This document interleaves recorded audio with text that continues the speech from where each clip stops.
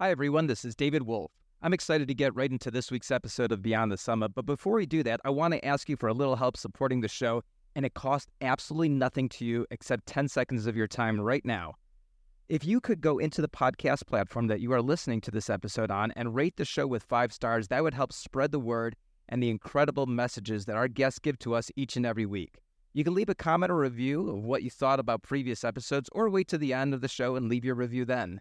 Now look, if you don't like the episode, when you're done, you can go ahead and change your rating as well. That's perfectly fine. But thanks so much again for listening to Beyond the Summit and supporting the podcast each and every week.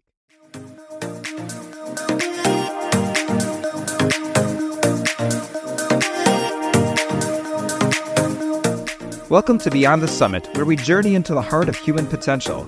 I am your host, David Wolf. Here we will engage with extraordinary minds, unlock secrets of success, and discover what fuels happiness in our extraordinary guests. Prepare to be inspired, to grow, and to see beyond your own summit.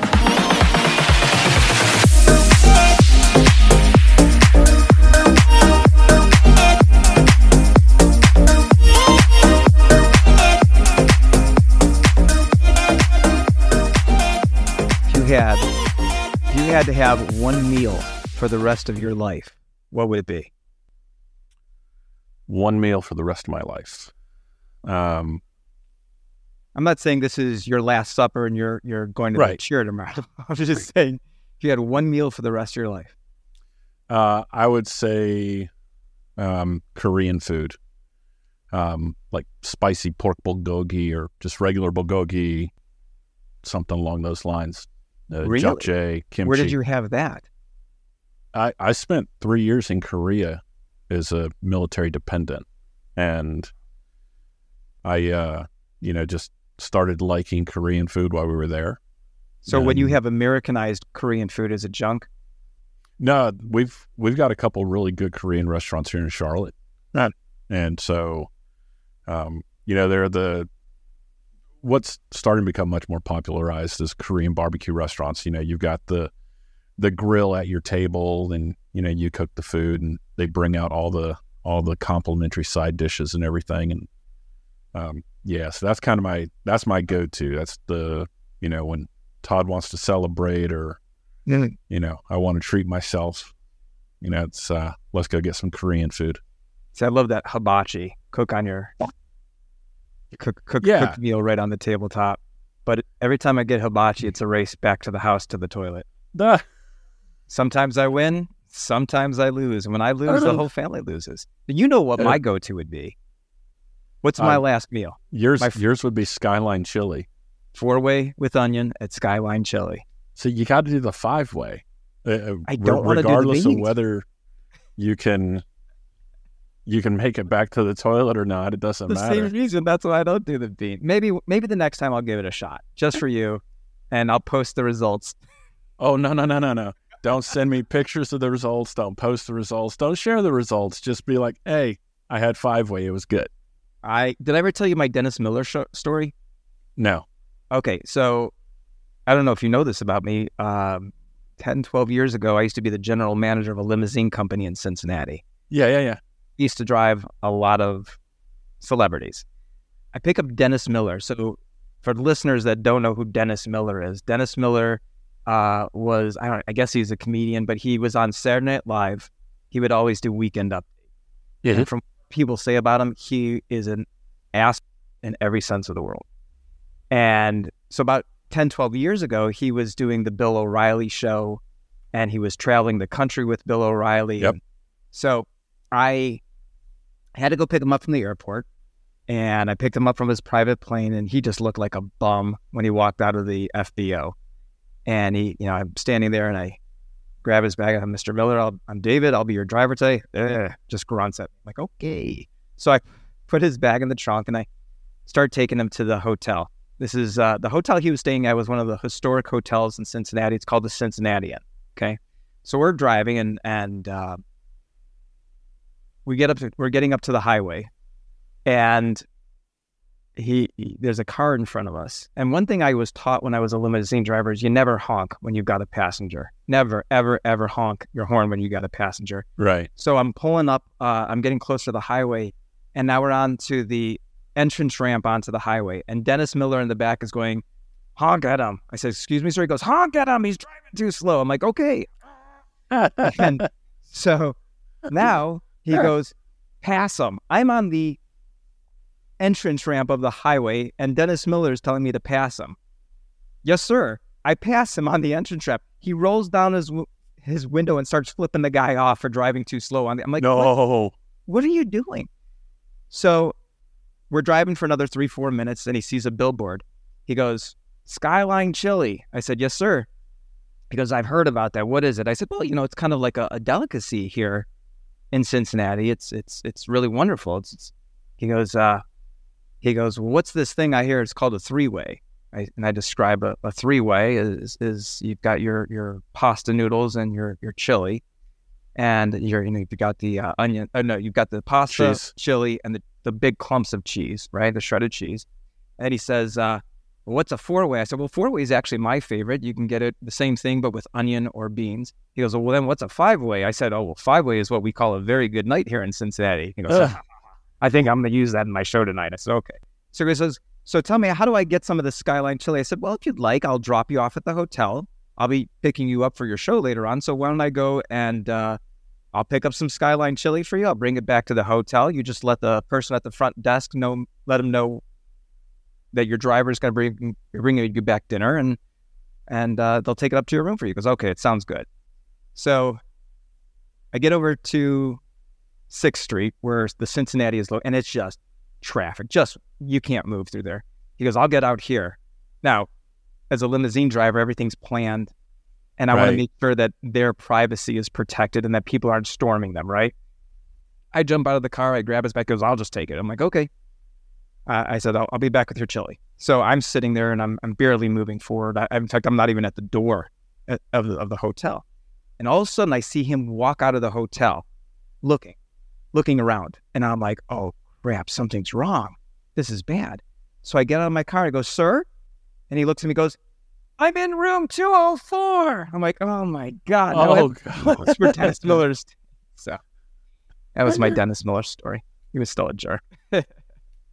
But I'm also telling you the story because I told you a couple of weeks ago I wanted to get you a gift. I don't even remember what for. I just wanted to get you a gift, right? So I've been looking at several The reason I haven't gotten it is because I've been going to several Skylines, even yesterday, looking for a T-shirt that says Skyline Chili, but they were out of stock in your size. So I ended up ordering one last night. You'll have it in the next week or so. Oh my gosh, you're awesome. So I'm getting myself one too, because why not?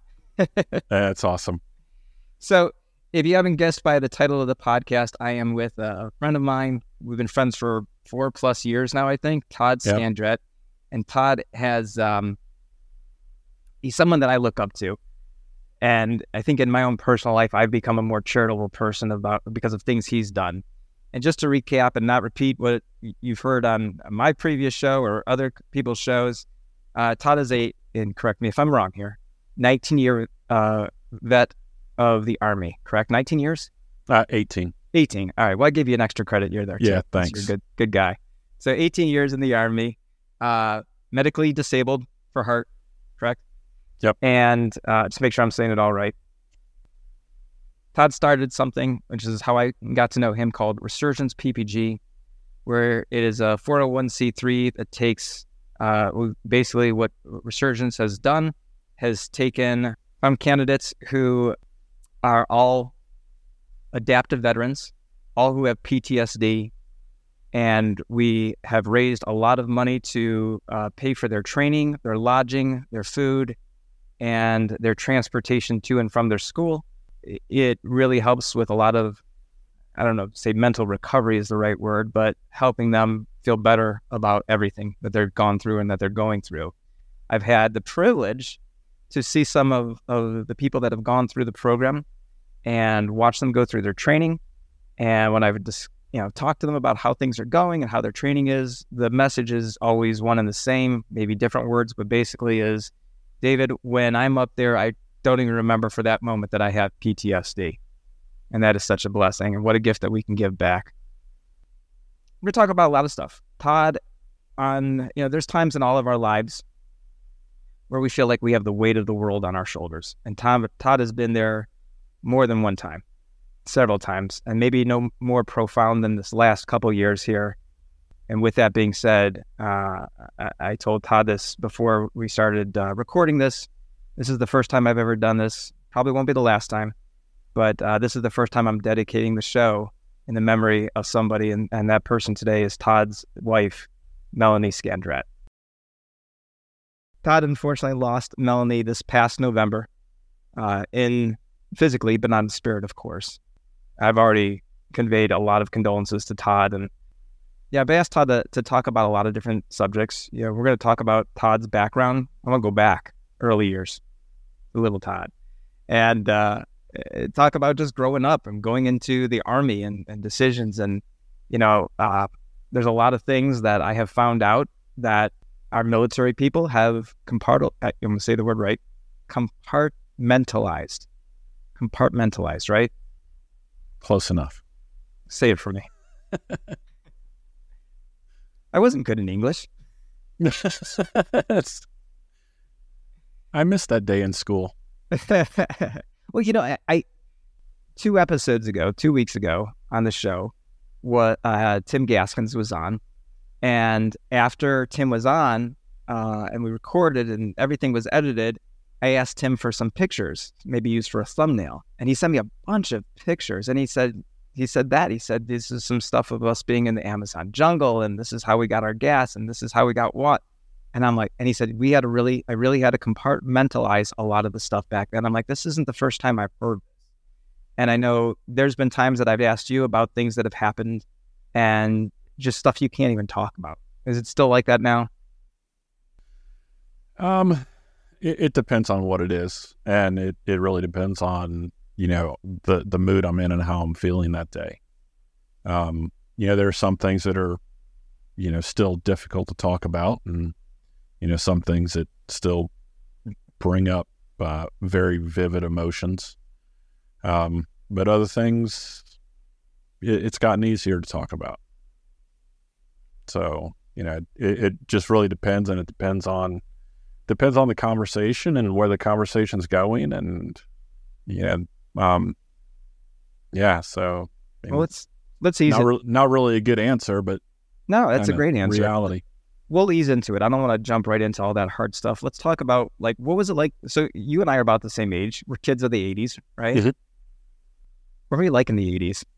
Were you a Metallica person, or were you a Michael Jackson guy? So the 80s were incredible for me, because the 80s that I remember was being a military dependent, and my father was stationed in Korea. And so I spent 3 years, in the mid-'80s, my formative years, the Reagan administration, the Michael Jackson members-only jackets. That's what I remember growing up. And it was so incredible. There are different things that resonate with me more so than a lot of other people. Like, I lived in Korea when the Korean airliner was shot down by the Russians. And a lot of people don't remember that. They're like, oh, there was a Korean airliner shot down, but from a geopolitical standpoint, that was a huge event. While I was living in Korea, there were several assassination attempts on the South Korean president.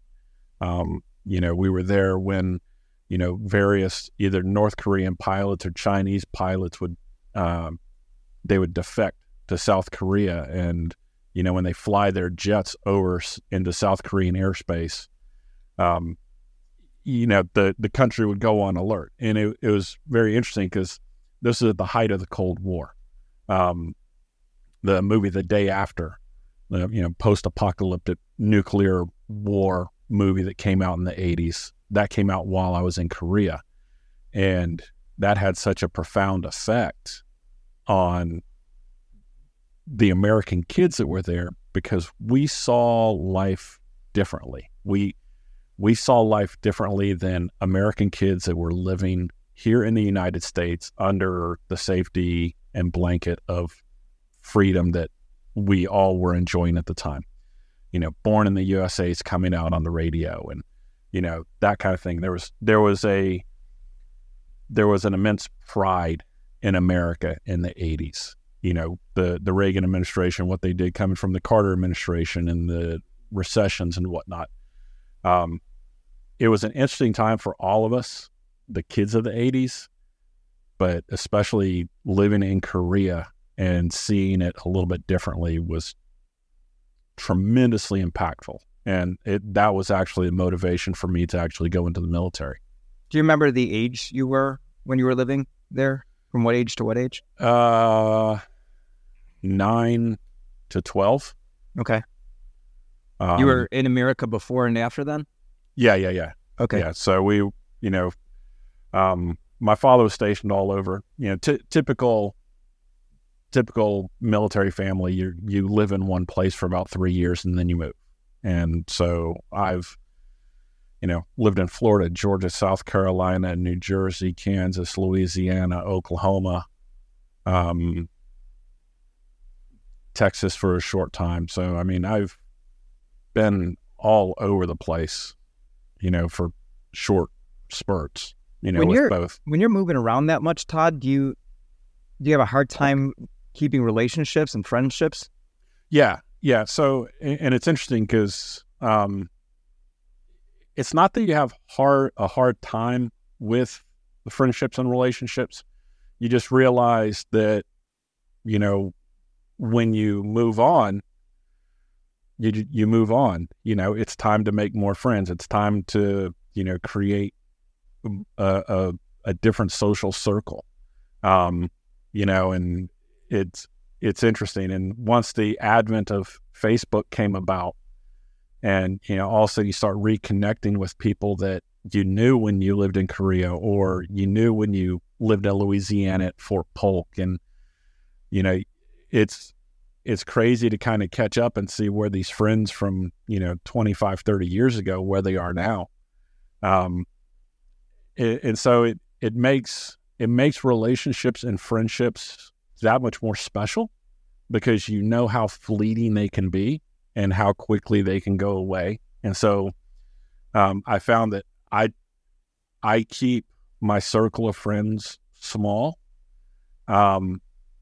and I really appreciate every bit of that relationship with those friends, because every friend that I hold and claim as a friend, there's a special value to that relationship, and it means something. It's not just, it's just an acquaintance.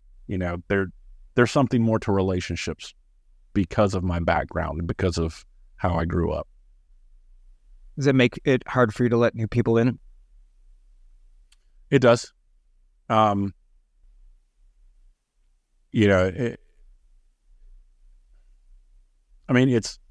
It's easy to make friends, but it's hard to really get close to friends. And so I think that's kind of a challenge. Is, you can be on good terms with somebody, and they can be an acquaintance, but it makes it difficult to let people get really close. Yeah, because who knows, in 2 or 3 years you're probably going to be moving on and going someplace else, and you're not going to be able to have that relationship anymore. That and true trust isn't just given; it's developed, and it's developed over a long period of time. So, yeah. But going back to my question, were you more a Metallica fan or a Michael Jackson fan? So funny, Metallica really didn't start to explode, obviously, until the later part of the 80s, and especially when the Black Album came out. And in the early 80s, it was all about Michael Jackson. And so just that exposure. I never really was much into music growing up. It was kind of interesting. That really wasn't my focus. I really didn't become a big metal fan until my oldest son started getting into music. And I remember he showed an interest in wanting to get into music, and he was like, hey, I'm just kind of wondering, what kind of music did you listen to growing up? And Melanie and I, we took him to, it was a Media Play store. And so, Media Play has, they're out of business now, but, it was, all the CDs and your albums and your VHS tapes and, all the kind of entertainment stuff that, we just all enjoy to, dive deep into and waste our money on. And we went to Media Play, and we just went on a shopping spree, and we just walked around, and it's like, oh, hey, Def Leppard, yeah, we'll pull this one. Guns N' Roses, hey, this was a good album. And oh yeah, here's this Metallica album. And, we basically turned it into, let's look at the classics from when we were growing up. And, hey, here's some Billy Joel. And, so it was kind of a mix, but we bought, I don't know, it had to have been like 15 to 20 CDs for him on this one shopping trip. And it was kind of like, here you go, son. This was our music. And he took it and he started listening to the different CDs, and he started to gravitate towards Metallica. And I was kind of like, hey, I like Metallica. I enjoyed listening to their music. I really enjoyed the Black Album. But it was as he was like he started deep diving into Metallica, and then he started deep diving into other heavy metal, and then he went way down this rabbit hole, and I was just along for the ride. And it was just something cool to kind of see him as he's developing and seeing his personality come through this music piece.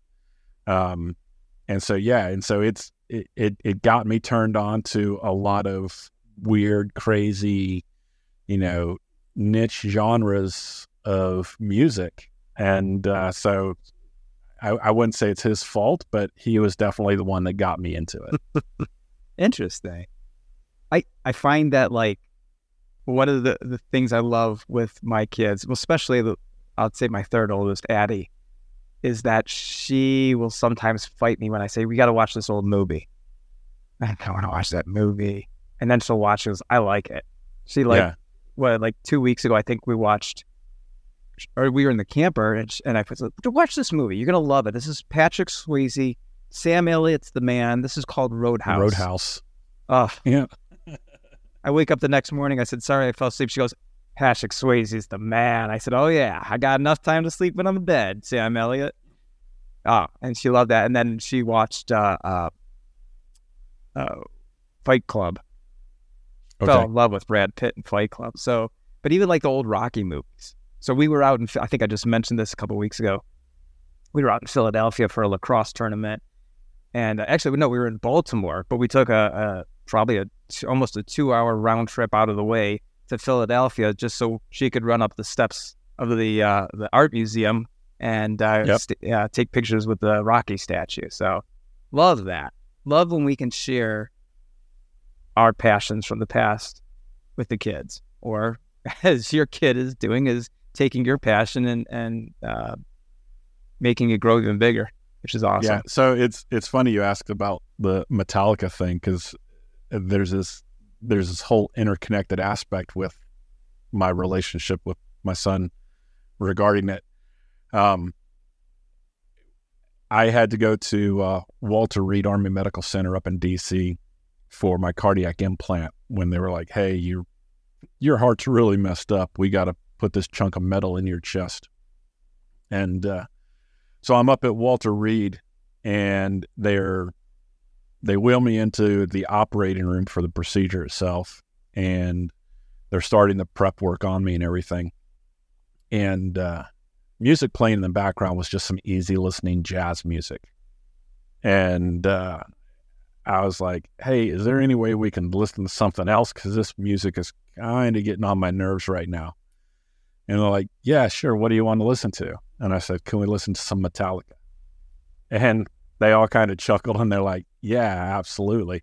So a guy goes and he pulls up some Metallica, and My Friend of Misery came on. And so it starts playing. And that's what I was listening to as I went under to get this cardiac implant put in. And so it was cool. And, I remember that, and a few years later, I was listening to a radio broadcast on Sirius XM, and they're like, hey, we've got some tickets to the mandatory Metallica concert in New York City. And they're like, send us an email if you know a veteran. They're like, we want this to go to a veteran. And I was like, well, I've got a story. And so I got home and I typed up this long email, and a couple of weeks later, I get a call from one of the show producers, and he's like, hey, your letter was incredible. Because I talked about, having to go into surgery and asking for that song to be played and this, that, and the other. And so I won tickets for myself and my son to go see Metallica at the Apollo Theater in New York. Hey, that is so cool. Yeah. That is so freaking cool. It worked out because it ended up being like 3 days before his 16th birthday. Oh, even better. Yeah. So I'm like, dude, how cool am I taking my son to see Metallica at the Apollo Theater in New York City for his 16th birthday? How good were the seats? And the seats were incredible. We were center stage, very first row on the mezzanine.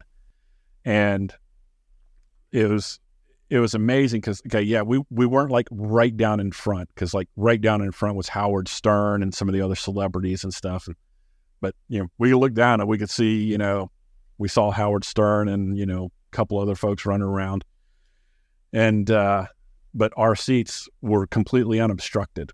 And a few weeks after the show, I actually found some pictures online, and there was a picture that a professional photographer had taken from backstage, past the band, and taken a picture of the crowd at the Apollo. And you could very easily and distinctly pick out me and my son, because we were standing right in the middle, center stage of on that mezzanine level.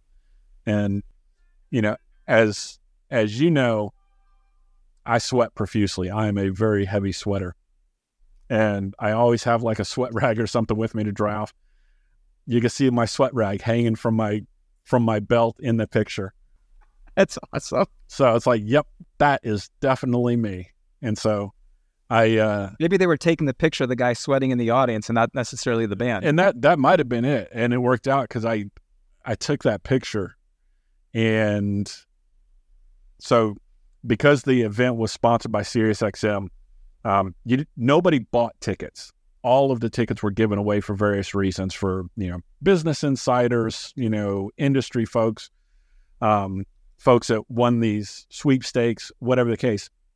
But every person was treated as a VIP. So everybody there was a free T-shirt, a lanyard with VIP credentials. And, when you walked into the lobby area, they would walk around with, hors d'oeuvres and stuff. And it's like, this was for everybody. And so it was incredible. And so I took that picture that I found online and the T-shirt that I had gotten for me, because Jordan was wearing his all the time. I took my T-shirt and the credentials we got with the lanyards, and then a subway map of New York City, and a couple other things, and I had them all put in this big frame, and that ended up being a Christmas present for him. Oh my God! So that has turned out to be like one of his most prized possessions now. Absolutely. I mean, it's the collage itself, and that frame is just so cool because it's got so much stuff to it from that Metallica show. But yeah, so that was an amazing experience. And yeah, so that's one of the reasons why Metallica is near and dear to my heart. Absolutely. Very cool story. Let's go back. You were saying earlier that because your dad was in the military, because you grew up on base with him and traveling, that it was just a natural choice for you to get into the military. There was no other choices for you, huh? No, and so it was interesting because as we were living in Korea, the commander of U.S. Forces Korea was a gentleman named General Bill Livesey. And the first time I saw General Livesey, he was at a dedication ceremony for the new elementary school on the American base there. And he came out and he gave his little speech to all of us little snot-nosed little kids that who cares listening to a speech about, some general talking about something. But the interesting thing about it was he had talked about, during his introduction, they had said that he had attended and commissioned from North Georgia College in Dahlonega, Georgia. And so North Georgia College it's a little military college in the mountains of Northeast Georgia. And the part that was interesting is just prior to moving to Korea, my parents bought a house in Dahlonega, which is where North Georgia College is. And so I was completely amazed. I'm like, I know where that school is. I've been to that school. I've driven around that school. My parents own a house near there. If a guy can go to that school and become a 4-star general and be in charge of, U.S. forces in Korea, that's where I want to go to college. That's what I want to do. And it was such an insignificant speech that he was giving about the dedication of an elementary school. But it's one of those things that was the point in time I was like, I know where I'm going to college. And I'm in 6th grade at the time. And I'm like, I know that's where I'm going to college, and I know I'm going into the military. And from that point on, there was never a question. There was no doubt at all what I was going to do. What a blessing that is. I mean, how many people have no idea, even when they're in college, they have no idea what they want to do or the direction of their life. And you knew at 6th grade. Yeah. And it's weird because, yeah, you're right. There are so many people like, I really don't know what I want to do. I'm studying this in school. I'm not really sure. And for me, that's the foreign concept. How can you not know what you're wanting to do? How do you not have any idea of where you want to go? Because I was like, dude, I've known since I was in the 6th grade. It's like, this is weird. And so I started to understand that I was the anomaly. I was the one that was not normal per se, because I knew exactly what I was going to do. I knew where I was going, and I didn't know the plan on how it was all going to get there and how it was going to happen. But my parents ended up retiring to their home outside Dahlonega, and so I graduated from high school up in that area and ended up going to North Georgia College, and that's where I commissioned from. Amazing. And so now the drill field, so it's a military school, and so there's a large parade ground that's the center point of the college itself. And that field, while I was there, was actually named in honor of General Livesey.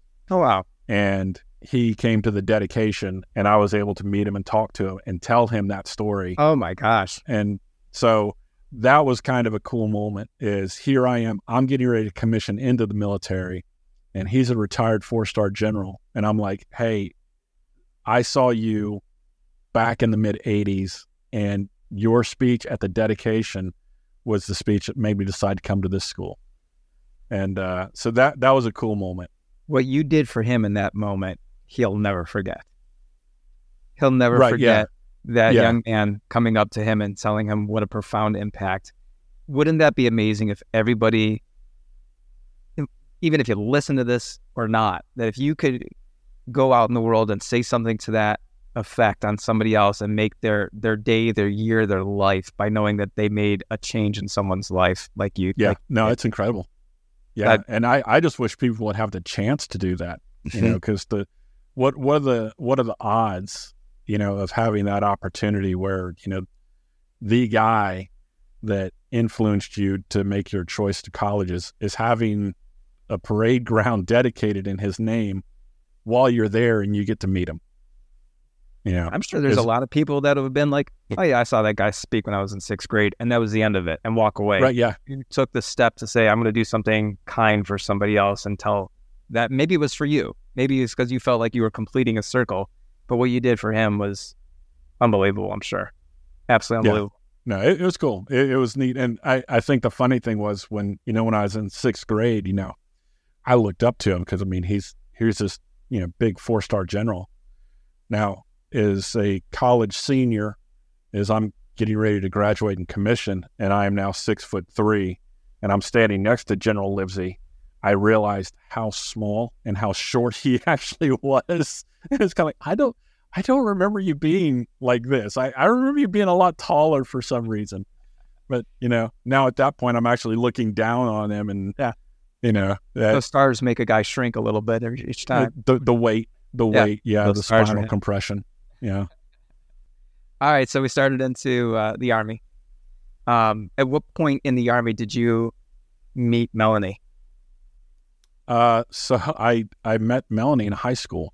Okay, that was my next thought. Was or did you meet before? No, yeah, we our lockers were right next to each other in high school, and so we went to a small school. Okay, and so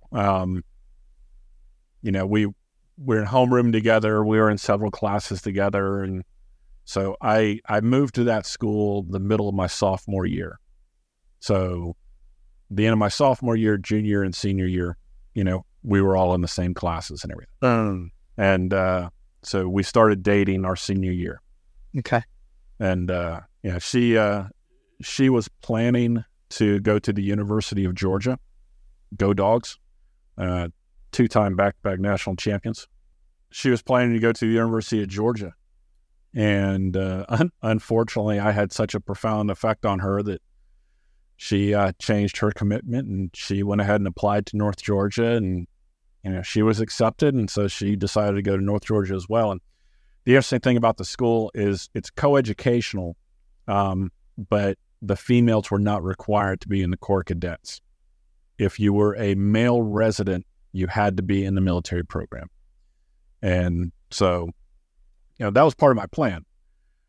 So I was in the military program, and she was a female resident on campus, but she was not in the military program. And so just, and so through my time there and, having to go to basic training and airborne school and ROTC advanced camp and all this, she stuck by me. And what was her major, or what career path did she pursue? She was a marketing and management major. So business administration. Okay. But yeah, so she was, she stuck by me through all of my adventures with the military. And, I started skydiving at the time, and, she would, go hang out at the drop zones with me, and she'd travel around with me when we were going to jump and stuff. And,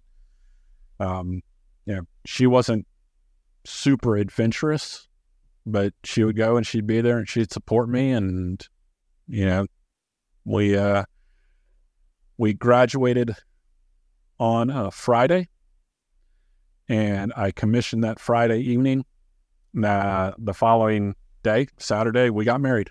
Oh, wow. So we did, we figured, hey, if we're going to invite family into town for a graduation or a commissioning, all which are big events, let's just go ahead and get the trifecta knocked out, do everything all in one weekend, save everybody some time and hassle.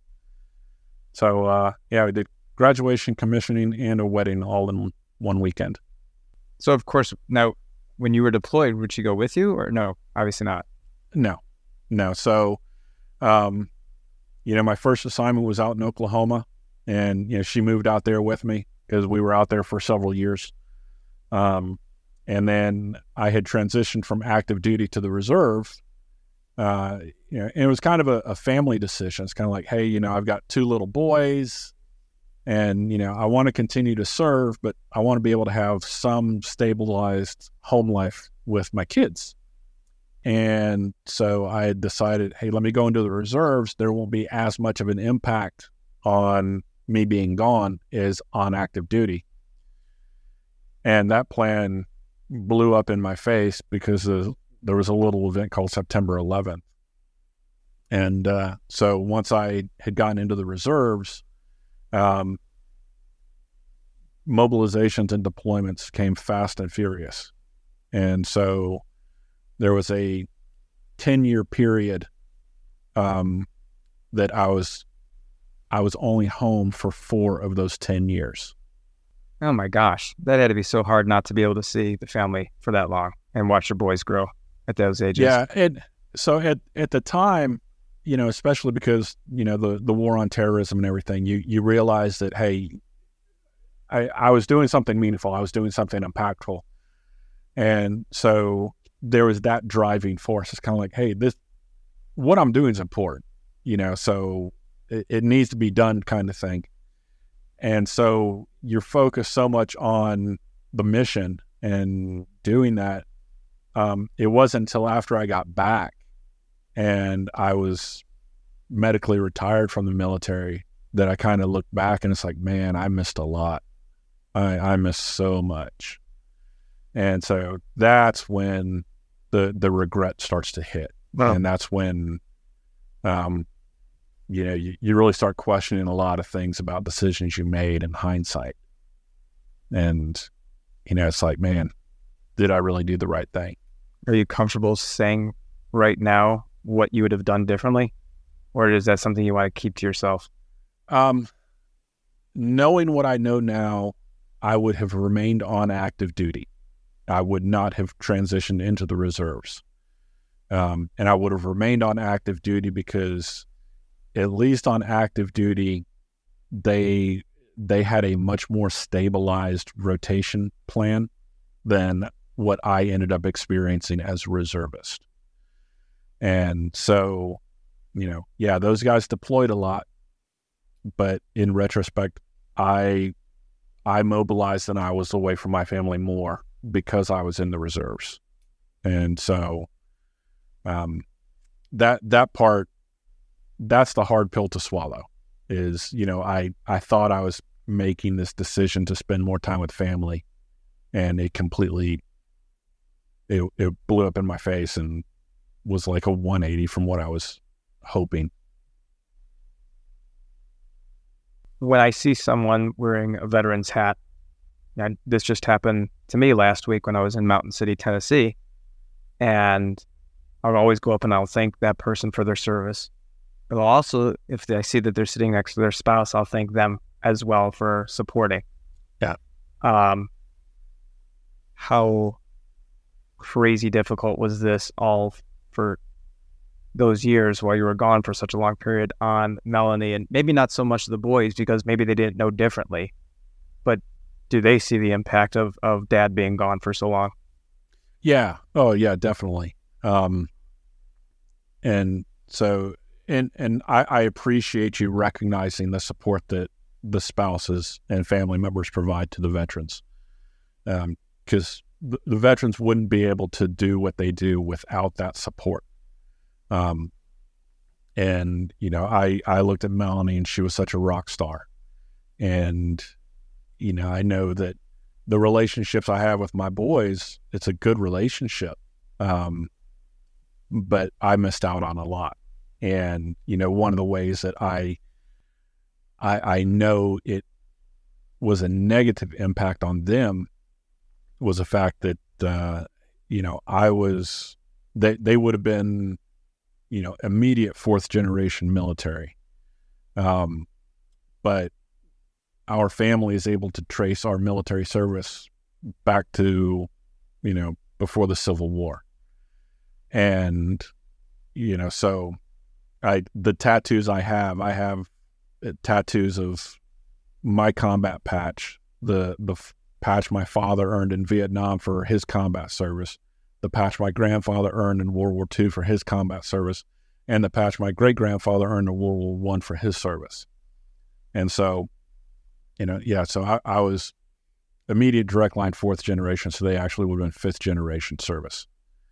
And neither one of them wanted to serve at all.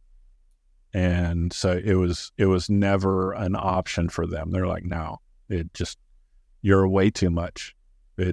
There's too much sacrifice involved. And, so I don't know, there's part of it is a generation thing, and we see that now with military recruitment being down and whatnot.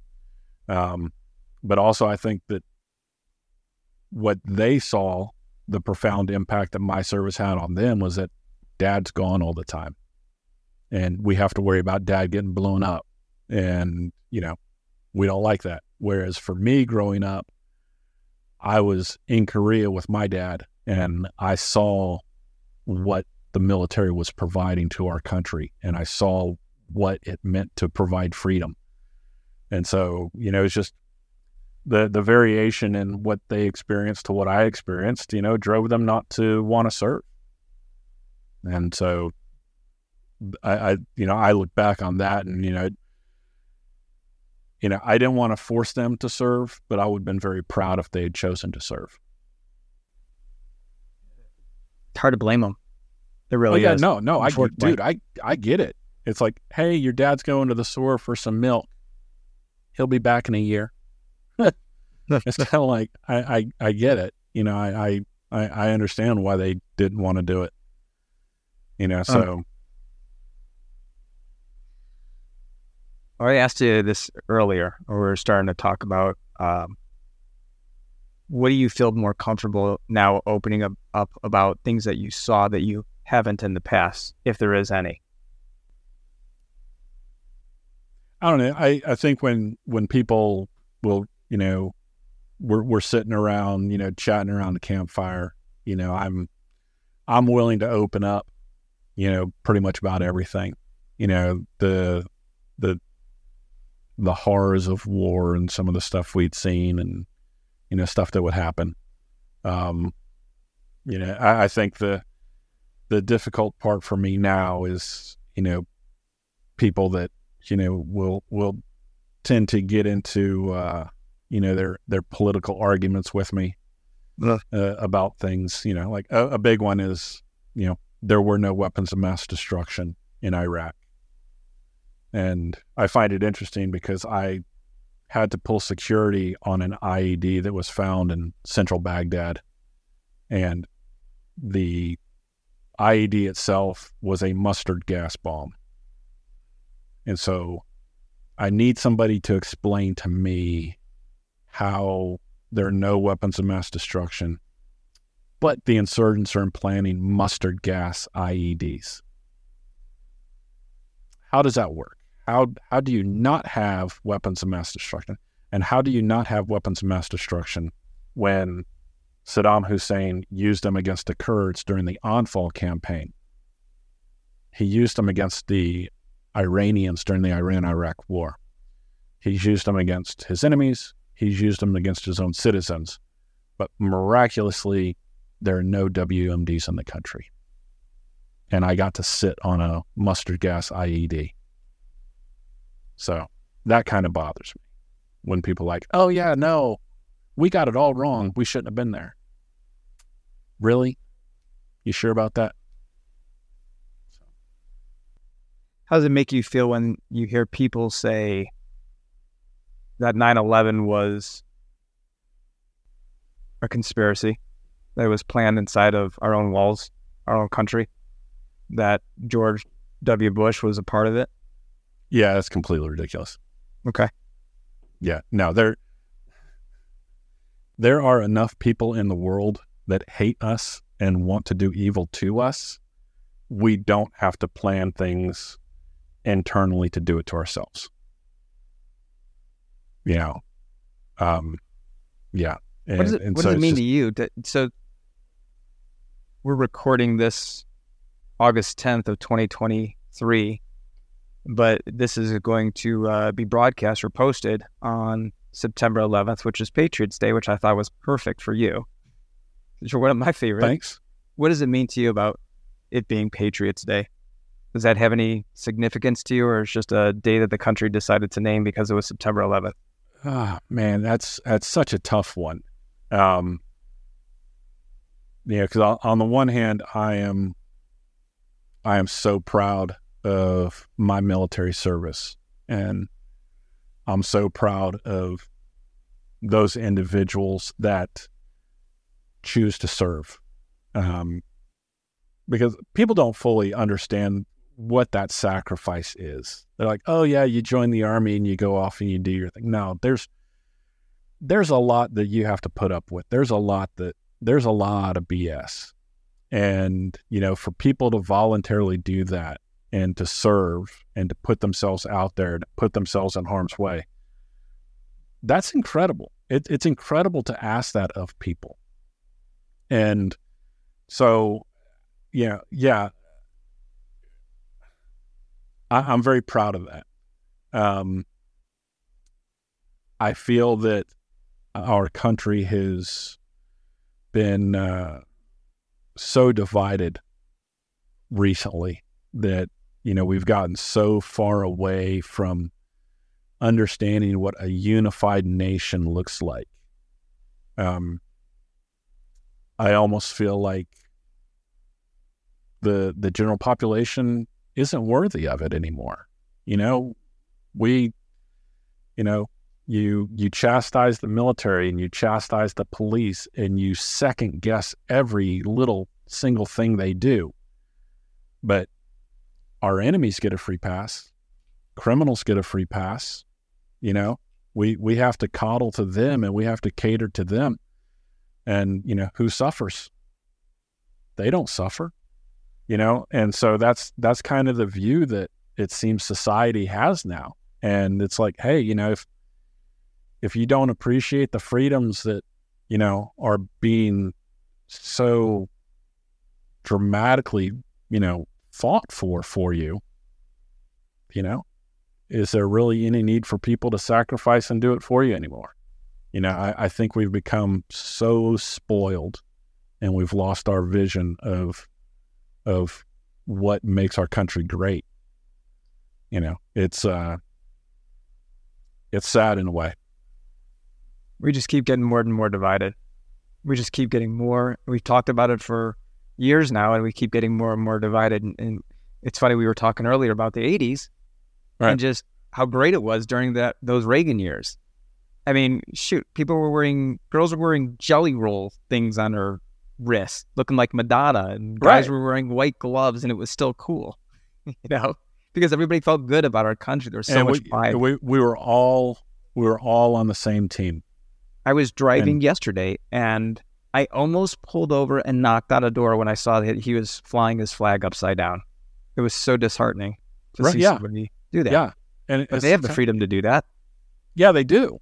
And but it's sad we're to the point that we have to. It's a race to see who the biggest victim is, and to see who the most marginalized person can be, and and it's crazy because talking about growing up in the 80s.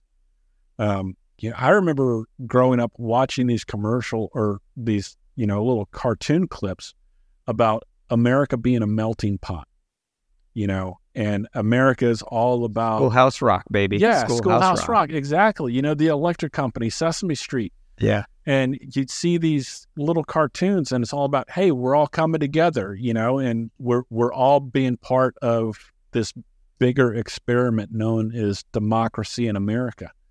And we were cool with it. We bought into it. We loved it, Thank God for, Mary Lou Retton and, the U.S. hockey team in 1980s knocking off the Russians.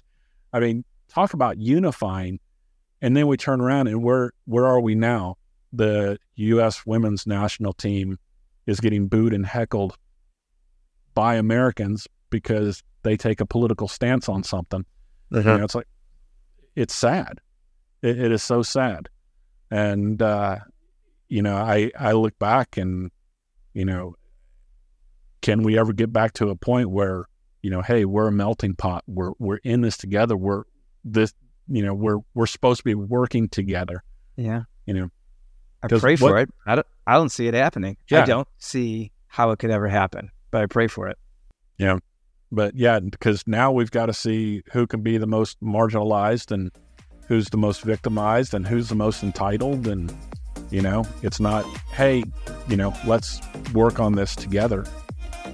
let's see who's owed what. Thanks for listening to part 1 of the podcast with Todd Scandrette.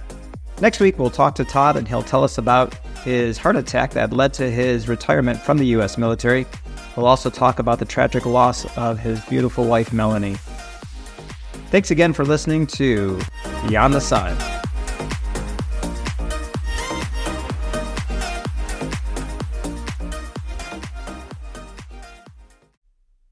Hey everyone, this is David. Just a quick reminder, if you haven't already, please go ahead and give this episode a 5-star rating. Also, leave a review or any questions you might have for the guests, and I'll make sure they get it. Thanks again so much for listening, and we'll see you again next week on Beyond the Summit.